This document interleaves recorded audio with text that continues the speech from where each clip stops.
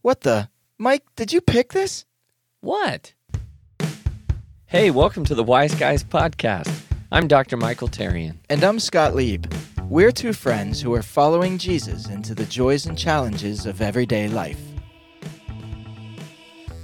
Well, good morning. Good morning. How are you? I'm doing pretty good. Good. How are you doing? Good. I feel a little tired this morning. Oh, no. I do. So I'm gonna, muscle my way through this I'll try as best I can. Try not to bore you. I'll try not to fall asleep. I'll kick you under the table. If you hear a loud thudding, it's because my head has hit into the microphone. And okay. But anyway, no, it's good. It's good. I always enjoy talking. So it is your turn. It's my turn. Sir. Well, today is All Souls Day. In the church, yes, it is. Yeah, so I thought we could talk about just the sort of, I like to call it the morbid obsession of Catholics, especially in this month of November when we commemorate the dead, and we have some interesting relationships with death, like relics. True.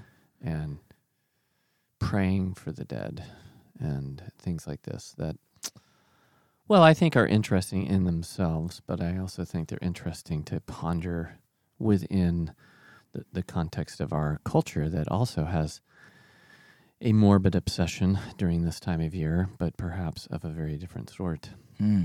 So I thought maybe we should talk about that.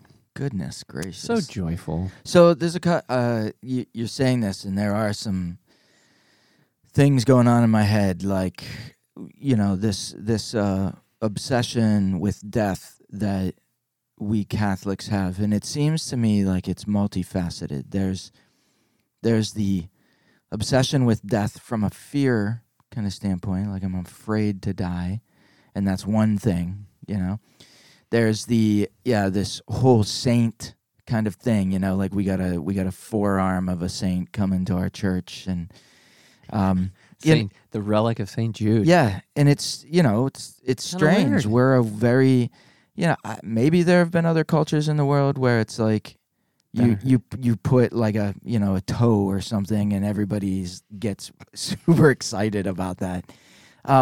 So we do have this like really kind of interesting thing going on with dead people that were holy, and then also, excuse me, I think just that's like what I've observed at funerals and stuff like that. Like we're very complicated, I think, in our approach to death. Let me just tell you mine, and then you can go off of these things. But I actually have reached a point in my life where if tomorrow the world ends, I don't think that I'll make a huge effort to survive. Like if there's some cataclysmic thing that happens, I don't see myself like really trying to like, find the shelter and live miserably for the next, however long it would take society to rebuild. Like I feel comfortable. Well, I feel comfortable with why is that? I just think because I feel like I feel a lot of peace. Like I feel not assurance or like guarantee, but I feel some level of confidence that my relationship with the Lord would be such that I would experience His mercy in the end. Like I don't fear hell, like in a weird kind of way. Like I don't feel like my life is like in such shambles. There was times whenever I did, like, wow. I mean, this would be like I was afraid to fly every time I would fly because I didn't want to die, because I felt like I was not in a good space if I did die. But I feel like I'm in a good space, like, and I don't mean that in any way like, ooh, look at me. It's not that. It's just that I do have a lot of peace and a lot of confidence in the mercy of the Lord for where I'm at with Him. Yeah, we have a name for that. It's called hope. Ooh. Yeah, it's a virtue. It's a Christian virtue. You receive at baptism, and that is hope. I mean, obviously, the more we live into the virtue of faith, really trusting God, and into the virtue of hope, whereby we really look forward to the fulfillment of all of His promises and believe that He will, Mm-hmm. and also love. Staying in that constant sense of connection and relationship with God. Then we really shouldn't have anything to fear, even if we might have to suffer some purification after death. Mm-hmm. Which but I'm most definitely. So there shouldn't be a kind of blessed assurance of, it's all good and it's all, my salvation's automatic and I'm guaranteed to go straight to heaven. That's just dumb. Yeah. But at the same time, I don't think we need to live in fear and anxiety of that moment that will take us at some point. And we should be able to live in that kind of freedom. So I feel like, though, even in the church, there's a lot of people, and I would say myself at one point was like this. Like, there's a lot of things that haven't been done, or things that haven't been said, or like we're hanging on to something that makes us so afraid to die, Yeah, I mean, I agree. I think there's a lot of, obviously we don't want to leave this world with unresolved, like deep unresolved stuff, especially in our relationships, particularly. And not just our relationships with other people, but our relationship with God, our relationship with ourselves, because there's unresolved stuff, that we need to resolve in ourselves, or needs to be resolved in ourselves with the help of God's grace. Mm-hmm. And then our relationships, and a lot of people avoid those things in this life, and then are afraid to die because they don't want to face those things in a different context or setting, as though we might falsely assume that facing those things after death is going to somehow be easier than facing them in this life. But we learn from the saints that it's exactly the opposite of that.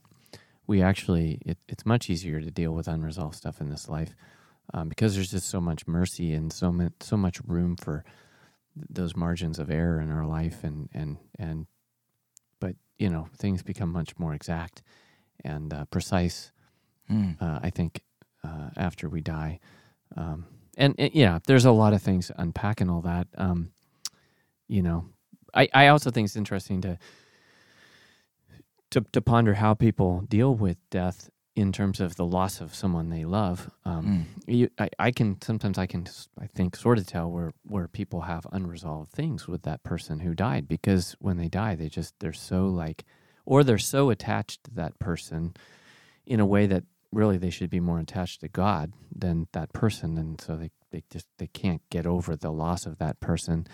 And I think about maybe some subtle differences in the way my siblings and I with my parents, like between my mom and my dad, there were definite differences, and they weren't all differences of just temperament and personality. They were also differences of the context of their relationship over the years. And some people in my family were more ready to let go of my parents than others were. So like I think it's really interesting. Like with my mom, I just felt a lot of peace when she died, and it was kind of hard when I had to say goodbye to her for the last time, because I went to visit her. She was dying of cancer.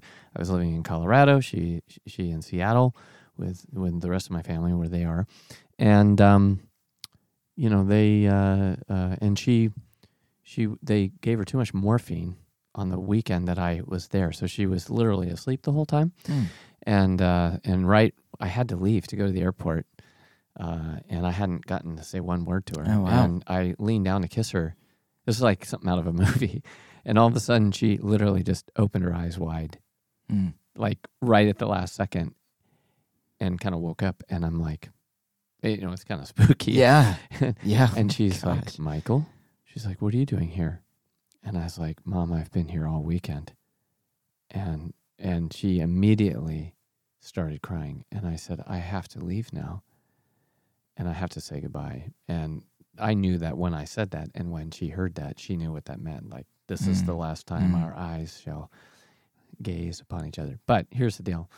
I had such a great relationship with my mom and my dad too, but I just, there was a peace, when I said goodbye to her. I cried, of course, a lot, but I just felt this peace.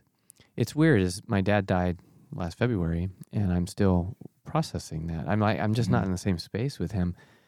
I had a really great relationship with him, but I'm missing him in a way that I wasn't experiencing the same thing with my mom. And I think part of it is I had in recent years come to rely and lean into my dad emotionally so much for some things I was going through, kind of man to man, like career related stuff.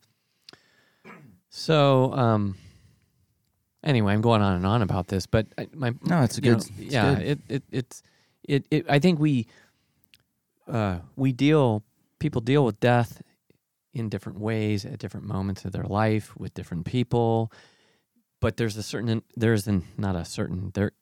inevitability that we have to face death. We have to face our own death. We have to face the death of people we love and care about. We don't know when that's going to happen.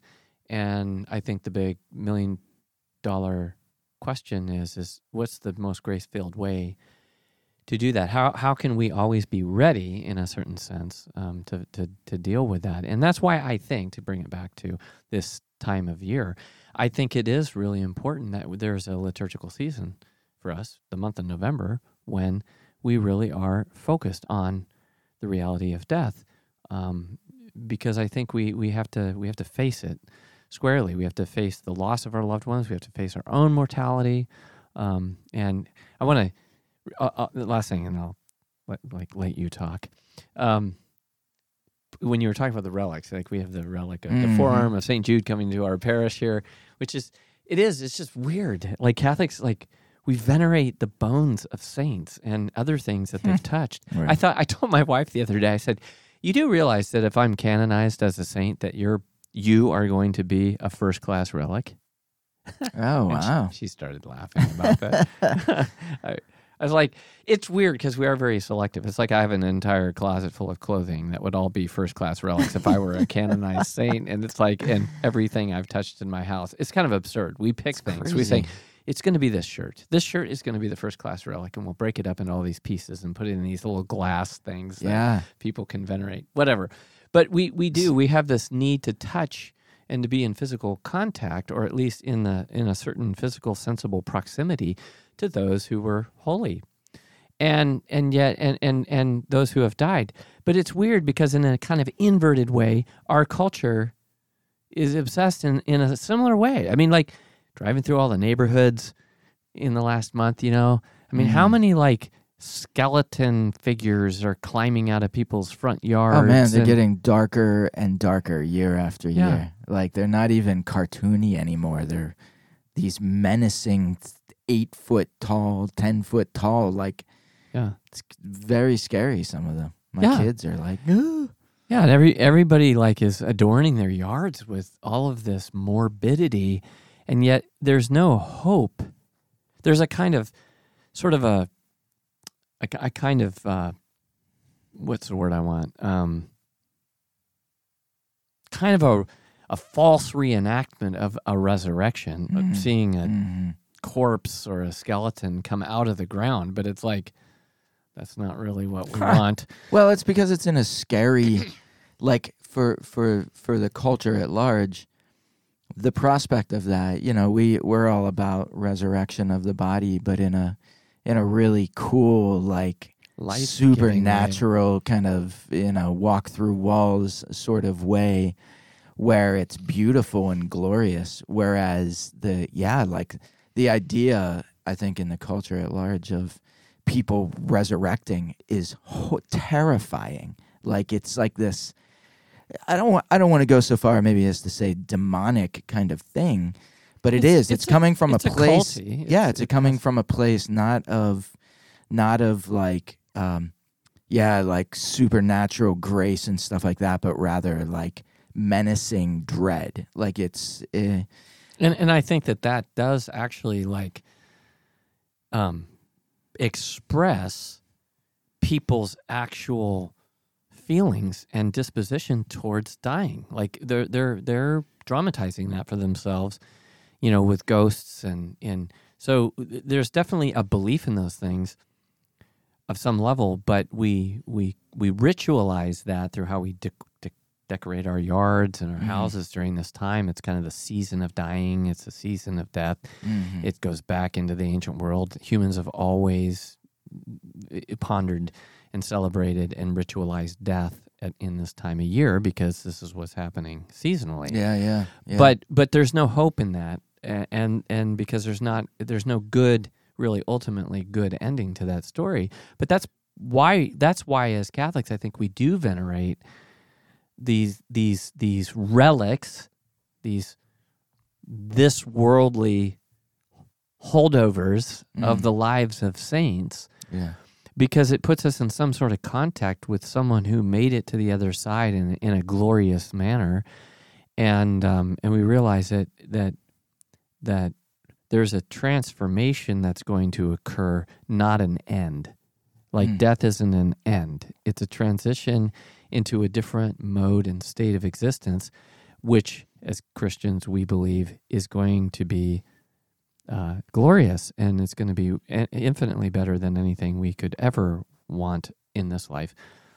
And yet, the need to ponder death is a whole other question for us spiritually, because we need to learn how to live our life in this life in a way that's sufficiently detached from the things of this world. Sure.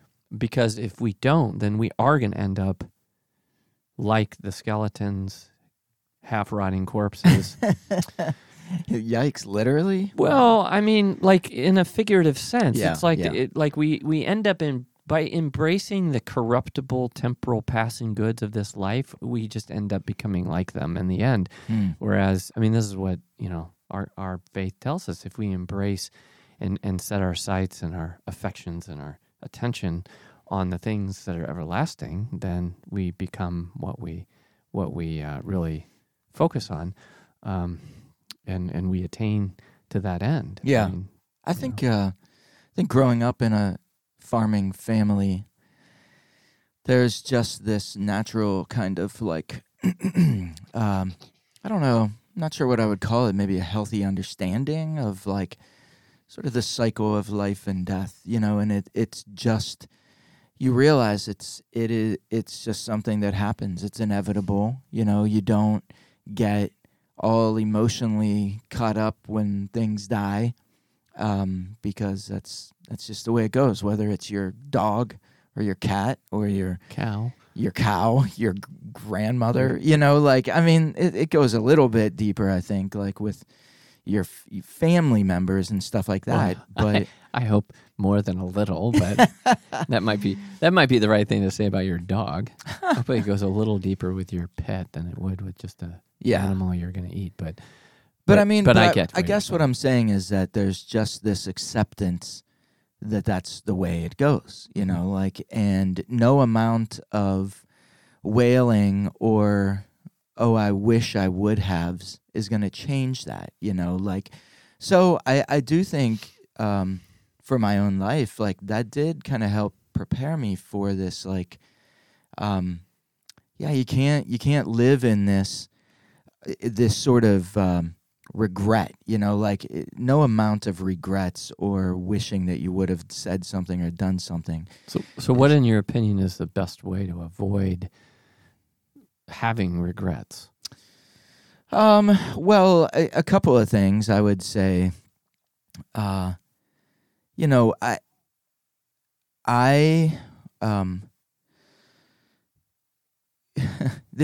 going to sound so simple, but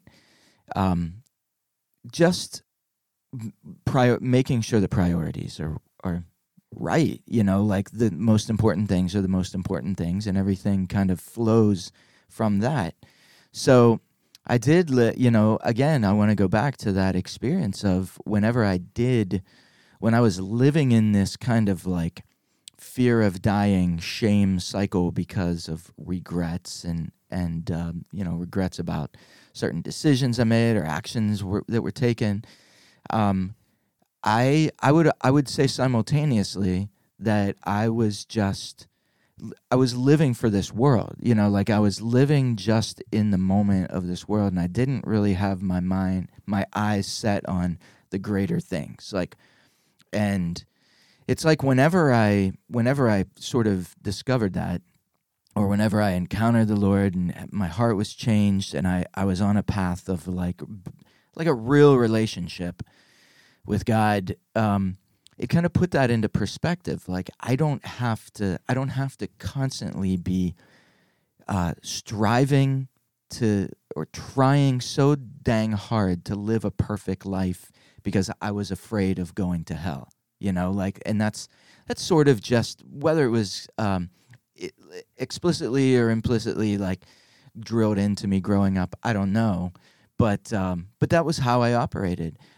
And so there was a freedom whenever I was like, no, it's not about having my eyes only seeing what's 1 foot in front of my face constantly. Like, okay, I got to do this right. I got to do this right. I got to take this step because I don't want to die in a car crash and go to hell. I don't want to, be hit by whatever it is. Like, but it was more like, wow, okay, God understands me. God knows what I'm dealing with internally in terms of my temptations and habits and sins and blah blah blah. And he also, if I come to him with sincere contrition, he'll forgive that. And I get it. I constantly get a chance to be resurrected and like to try again. And that just brought with it this ton of confidence of like, okay, I don't have to live in regrets because I can let go of those things. Like I can let go of the fear. I can let go of this, impending doom that if I'm not being perfect, I'm destined for that, skeleton kind of existence in the ground and misery and my whole entire eternal life. So, that was one thing, just the freedom from regret of just stop trying to do everything out of my own power, and trying to control every aspect of my life as if I could do that, and I look back on that and I'm like, it's so stupid and foolish because it was a miserable existence. It was a very angst and anxiety filled existence, so that was one. I think, yeah, as simple as that sounds, yeah. Might be simple, but I think it's profound, really. I mean, because that's you use the word confidence. We've talked about this before, but I mean, that's learning to have faith. Like, it's really learning to trust God. And we are fallible and we're corruptible creatures, and we are going to screw up. And we have to be able to let go of those things, learn from them, and continue to lean into the present opportunities we have around us to live better and to grow and to become better human beings. And that's what, hope is what carries us forward into the future in that manner. So there's a freedom that comes with that, even while at the same time, we do need to keep our attention on the ultimate end. Like, It's not about this world. It's not about this life.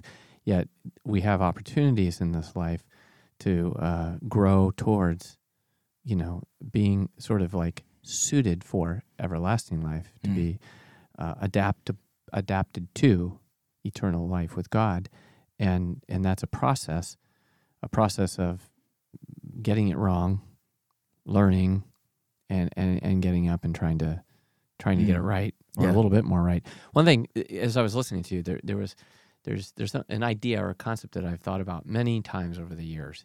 If you go into like a pagan religious worldview, the understanding of the created order is it's always a cyclical order. So it's always represented by a circle.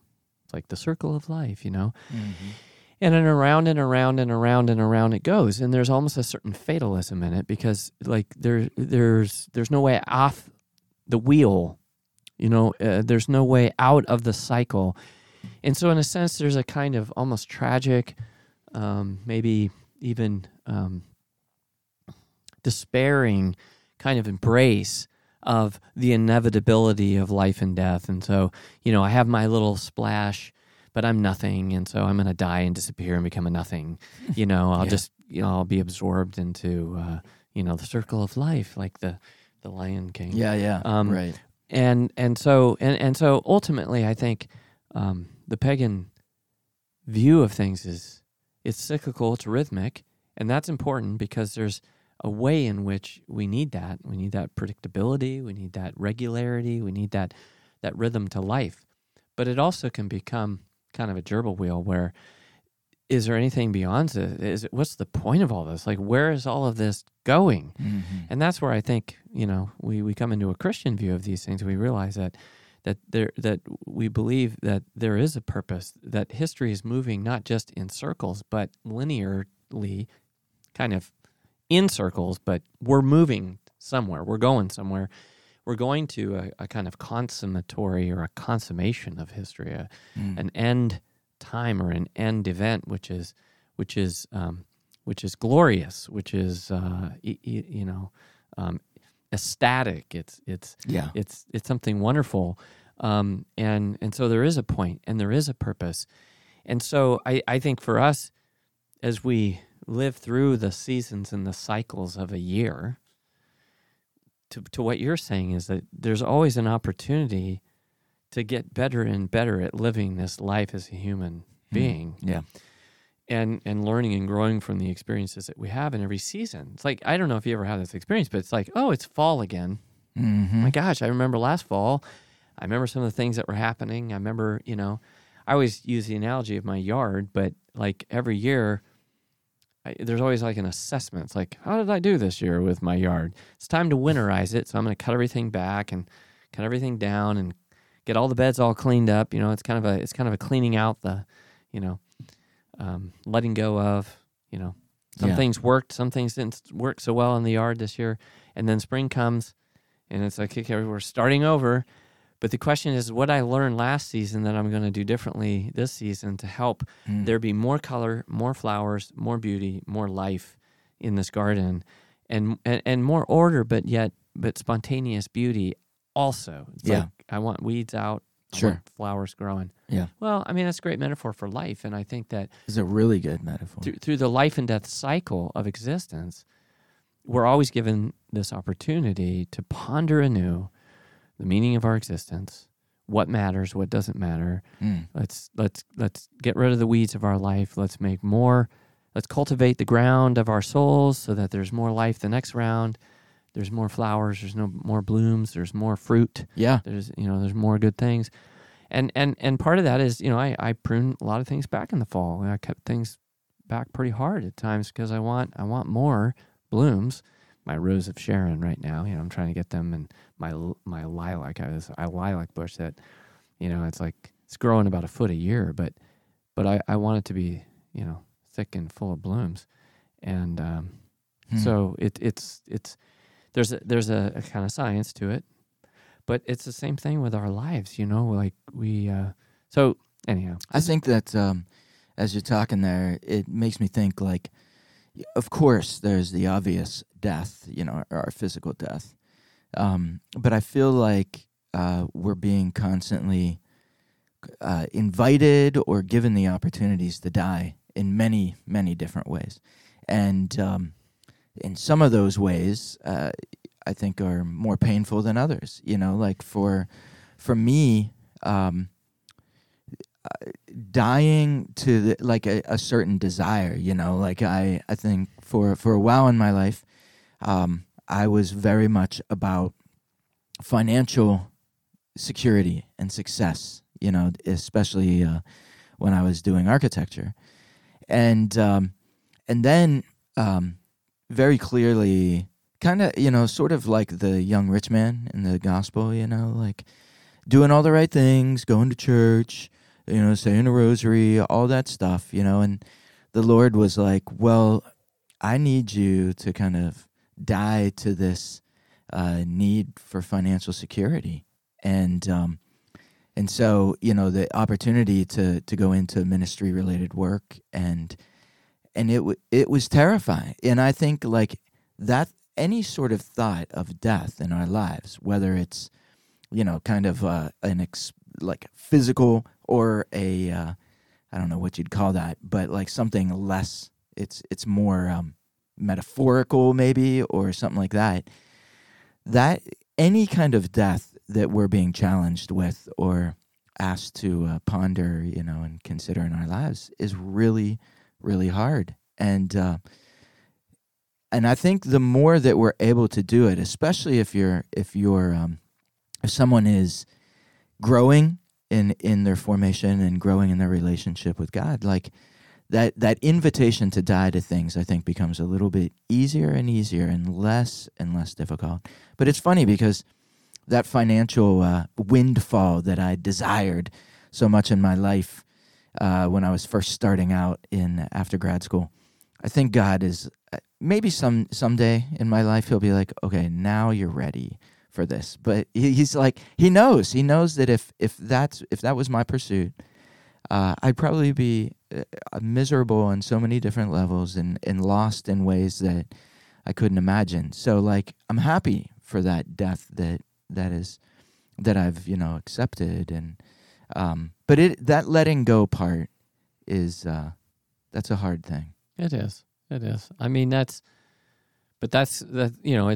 is a necessary dying to self, and like, what does that mean? Well, there's just things to which we attach ourselves too much in this life that God knows won't ultimately fulfill us, and yet we deceive ourselves into thinking that, our life consists in possessing or attaining those things, and that's the kind of the delusion of it.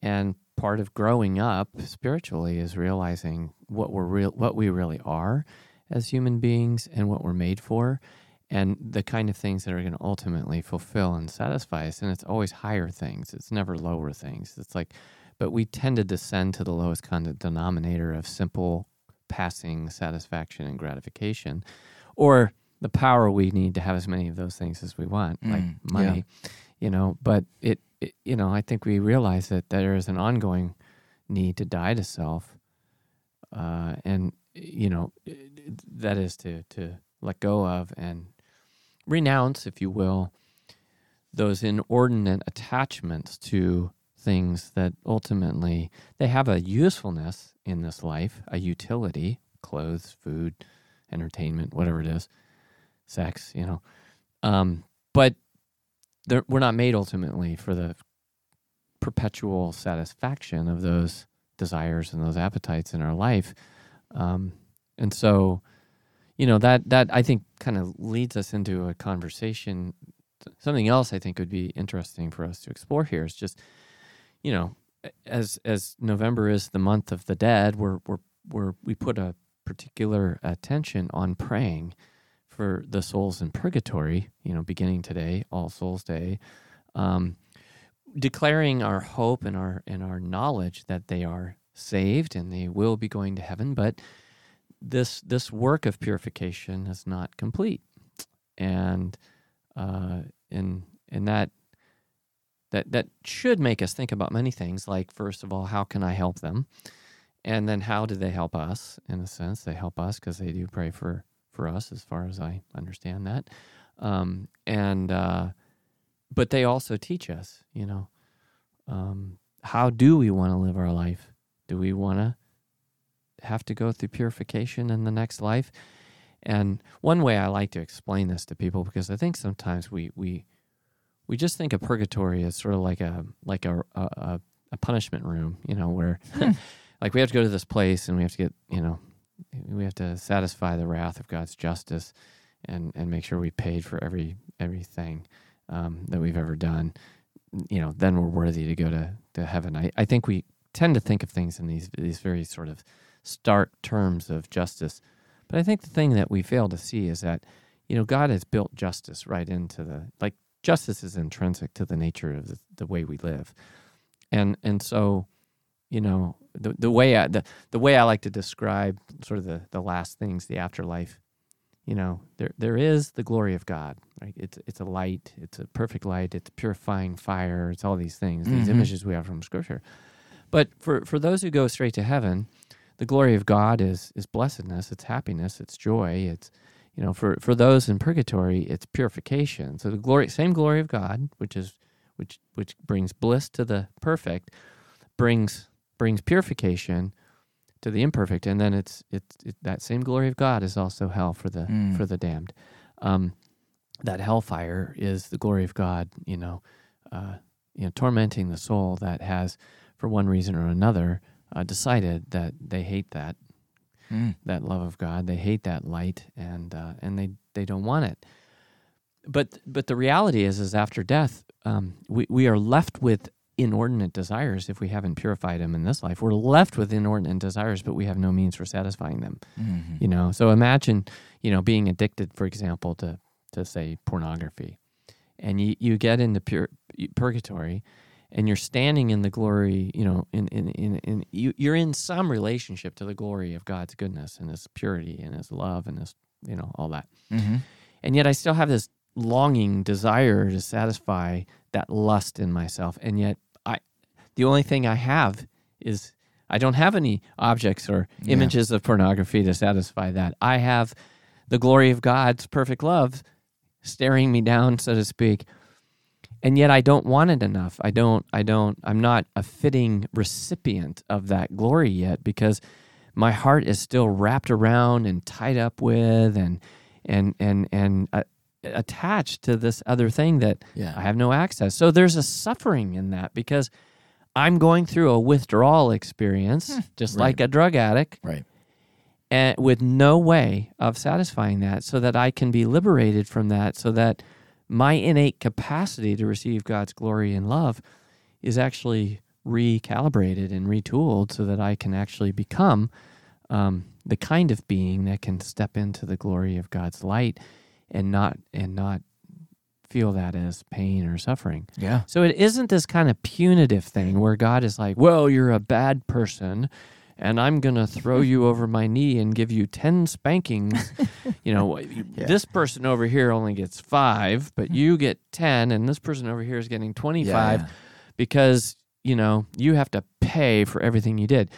The suffering of inordinate attachment in the absence of the addicted object is itself its own torment and its own pain, its own consequence, its own suffering. And we will satisfy every last experience of that withdrawal and that detachment until it's gone. Yeah. And that, who knows how long that takes. Some people, I'm sure, get into purgatory and say, oh yeah, here, I'm just going to dump this in the trash can and be done with it. And other people hang on and say, I'm not ready. I'm not ready. I still want this. I still, and we do that in this life. We do this, some people just come to their senses and go, I don't want that anymore, and I'm done. Right. And other people, it's like they hang on, and only God knows why there's a difference between those two people, but there is. It's mysterious. It is. But that's the dying to self. Some people die slowly, and some people are willing to put their old self to death real fast. Well, that's a really, my gosh, the way you describe that, for me, I'm excited about that, because I think with enough self-reflection, you become aware of those things, that you find, there's probably some pleasure that you find in them, but at the same time, that it's not like that it's too much, or that it's like disordered, or it's and you want to let go of something, but you can't, because you've spent so much time investing in it. Yeah. And it's like, dang, if there's a thing like that can help me let go, even though it's going to be painful, because that's to me that's it's going to suck anyway. It's a glorious vision. I mean, that is, it doesn't have to if we can willingly. Well, that's the thing. If you're aware of it, you're aware of it, it makes it easier. Yeah. If you're somebody who's gone through life and all of a sudden you become aware of this thing in your purgatorial time, and you're like, oh crap, Like I didn't. Why didn't I take care of this before? Right. I didn't even realize that. Yeah. Well, we tried to tell you. Right. And we tried to tell you in so many millions of ways on the inside. Like, did you never notice that every time you indulged in this thing or that thing or, whatever it is, whether it's a pleasurable thing or sometimes we indulge in being angry and resentful or whatever it is. Right. Like, you didn't notice that was just really left you wanting? You didn't notice that you didn't feel good inside and there was a lot of chaos and conflict and dis-ease and unsettledness. Okay, so let me never noticed that, huh? Let me ask you this then. Aside from this kind of conversation that you and I are having, this is probably something that a lot of Catholics do not ever hear or think about, engage in a conversation about. Like, why? What can we be doing? What can the church do to help, make people more cognizant of these things, like make them more aware of these things, or why don't we engage aside from the real basic stuff, okay, it's All Souls Day, we're gonna have the crosses on the wall, or you're gonna see the list of names of everybody that died, but it doesn't go in. I don't think people. There's not this awareness like we're talking about with that I see anyway. I didn't grow up with any of this stuff, it just came about through conversations with people that were like my mentors and friends and stuff like that. But it didn't really come from the church itself. I don't know. I feel bad. I feel bad that most people don't get to hear this. Yeah. I mean, I don't think we should. What's the solution? Come on, Mr. Problem Solver. Yeah, Mr. Answer Man. Well, let me say this, that I do think that the sacramental life, whether it's last rites or whether it's offering masses up for the dead or these things, we shouldn't underestimate how these things embed themselves in our subconscious, and they do have influence, and they do shape the way we. The sad part is so many Catholics don't participate in, they don't go to Mass on All Souls Day. It's not a holy day of obligation. And a lot of them don't even go to Mass on All Saints Day for that matter, because we've just lost, a sense. Now, part of that is because I think we put the accent so hard on obligation that we don't even understand that, honestly, I think most Catholic households put more attention into decorating their yard with all the ghouls and goblins and the skeletons than they do spending time liturgically actually celebrating real rituals that really help us deal with all of these things. Yeah. So we find an outlet one way or another for it, but we need to, I think as a church we need to do a better job. We've formed certain habits that have become kind of mindless, habits that we don't engage our freedom around too much, and we don't step back and reflect on, or the ways in which we reflect aren't deeply connecting with our personal experience enough. They're too abstract, or they're too, sometimes they're just too catechetical. They're out there, Sure. You know what I mean? I know the church's teaching on purgatory. I know the church's it's all teaching, idealized and not really or it's just disconnected from my life. I'm not really invited into an opportunity to really stop and think about my own life in the context of these things that we're doing. That's why we're doing this right now, is that we're trying to actually have a conversation around what we're doing this month, because we don't talk about why we do this. Right. Well, and here's just going off of that, I just want to share, recently I played music, a couple of songs at a coworker's mom's funeral.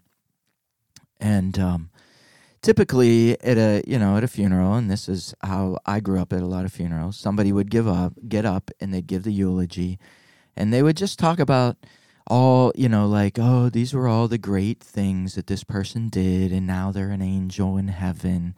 And, sometimes explicitly bad theology, but sometimes just over idealizing or sentimentalizing that person. And I get it. They're sad, and so they want to focus more on the good things about that person.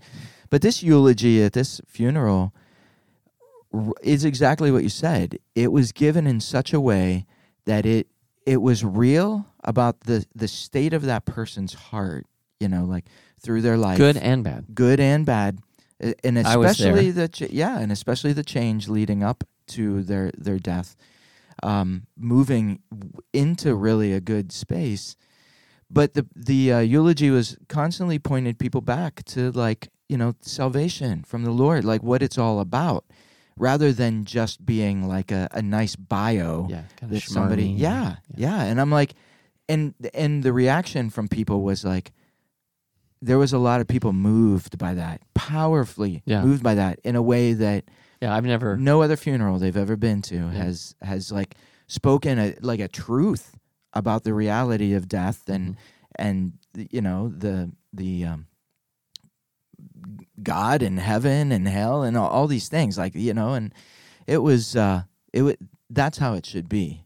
So we just need to replicate that. No, it was. I was there, and it was the most powerful eulogy and funeral experience that I'd ever had, because it really brought everybody's attention right onto the thing that we should have been thinking about, which was the journey of this soul through the redemptive and transformative process of God's grace within the context of faith and family.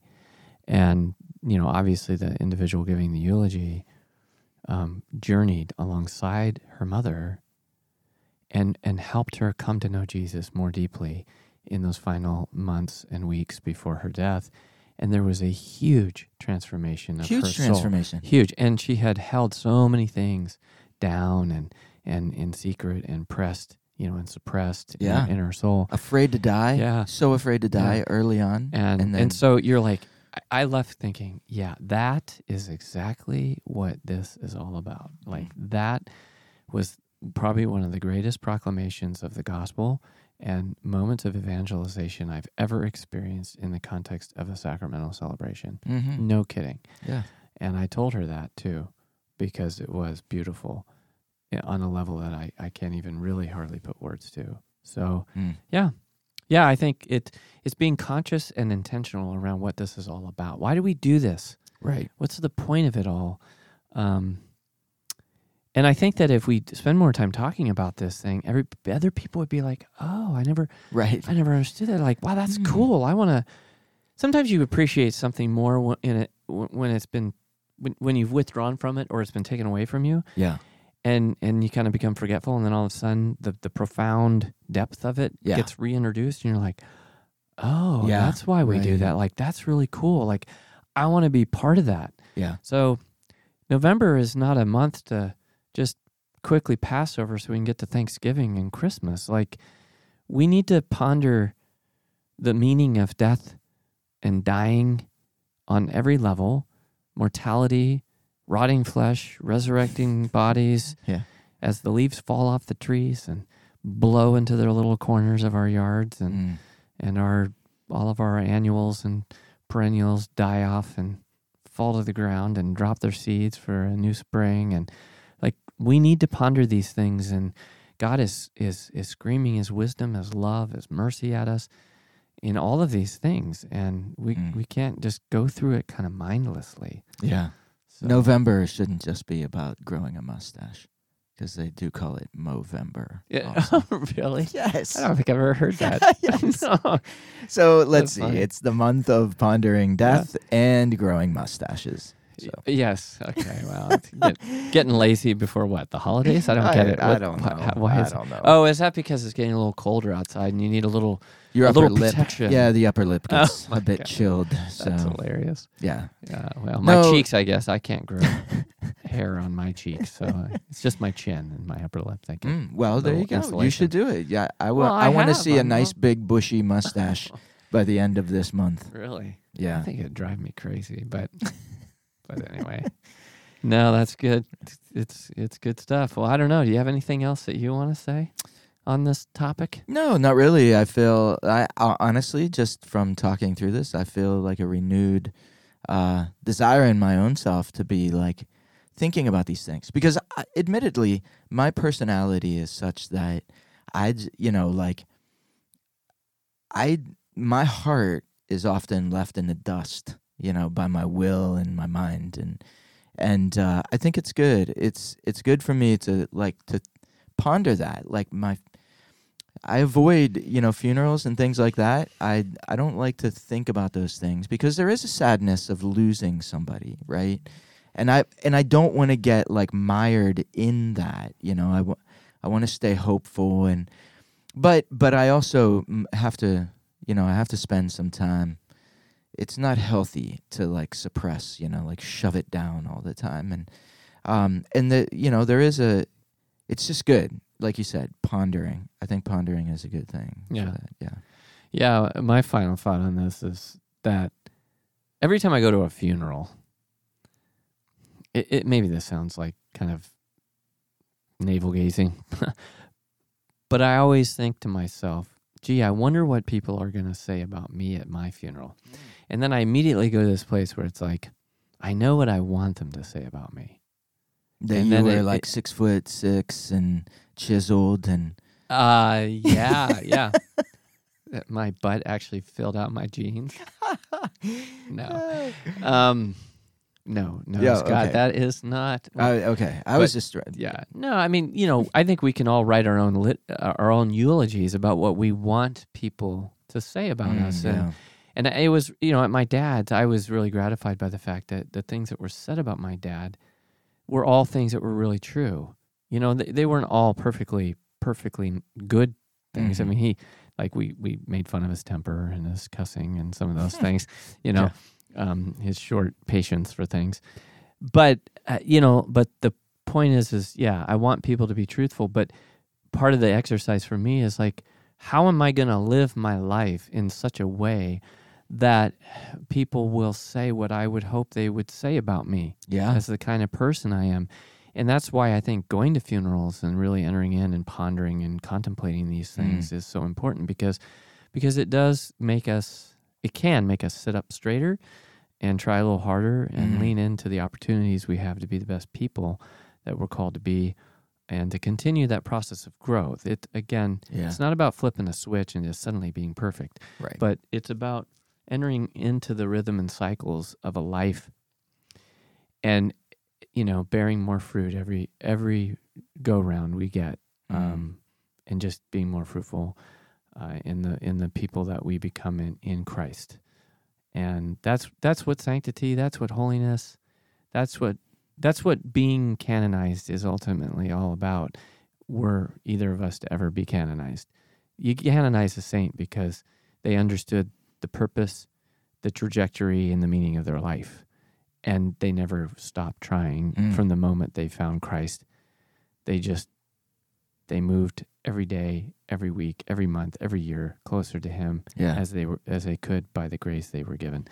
And it's not because they were perfect or they ever became without spot or wrinkle. That's for the next life. Yeah. But that's the journey that we're on. And so hopefully, as we wrap up here, we can get this podcast out there so people have most of November left to take our suggestions here about and grow a mustache except the ladies. Yeah. I don't think I'm we sorry. Okay. I like it. No, that's really good. Really good. Wow. All right. As always, just inviting you to share with others that you care about, that you feel like would be blessed by these conversations, and to help them maybe just see things a little bit differently or to ponder things so that they can experience a little bit more of that freedom and hope that we talked about. So share this podcast. It's on Spotify, Apple, Podbean. Do people say Podbean? I don't even know. It's I don't know if anybody uses that, actually. I don't know. I think it's just a hosting site. So. Yeah. Well, no, I think you can listen to stuff there. Oh, okay. But I don't think most people do. Yeah. One other thing I'll just mention really quick, because I should, is that I just published a book. That's right. You are a prolific author. Well, I don't know about prolific, but... Tell us. Well, it's called Wounded Witness, Reclaiming the Church's Unity in a Time of Crisis. And I do want to do some future podcasts on the book, so I'm not going to dive into it right now. I just wanted to let people know that it's now available on Amazon. Do I have to buy my own copy so that I can be prepared for these conversations? No, I will give you one of my free copies, Scott. And I might even sign it. Oh my gosh. Would that be exciting? First class relic. Oh my God. Yeah, whatever. Oh, I hope so. No, anyhow, that's cool. Go to Amazon, buy this thing, Wounded Witness. Huh?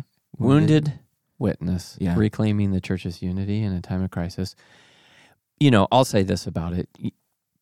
Many people might notice that there's a lot of infighting in the church right now and a lot of kind of tribalism. So there's been a lot of that going on since Vatican II, and my book is an attempt to try to get my arms around how that happened and why we're dealing with all of this contentiousness in the church, but even more importantly, what we can do to overcome it and reclaim the unity that we are to have in Christ Jesus, so that we can be a credible witness to the world about the saving grace and mercy that we receive in Him. Yeah.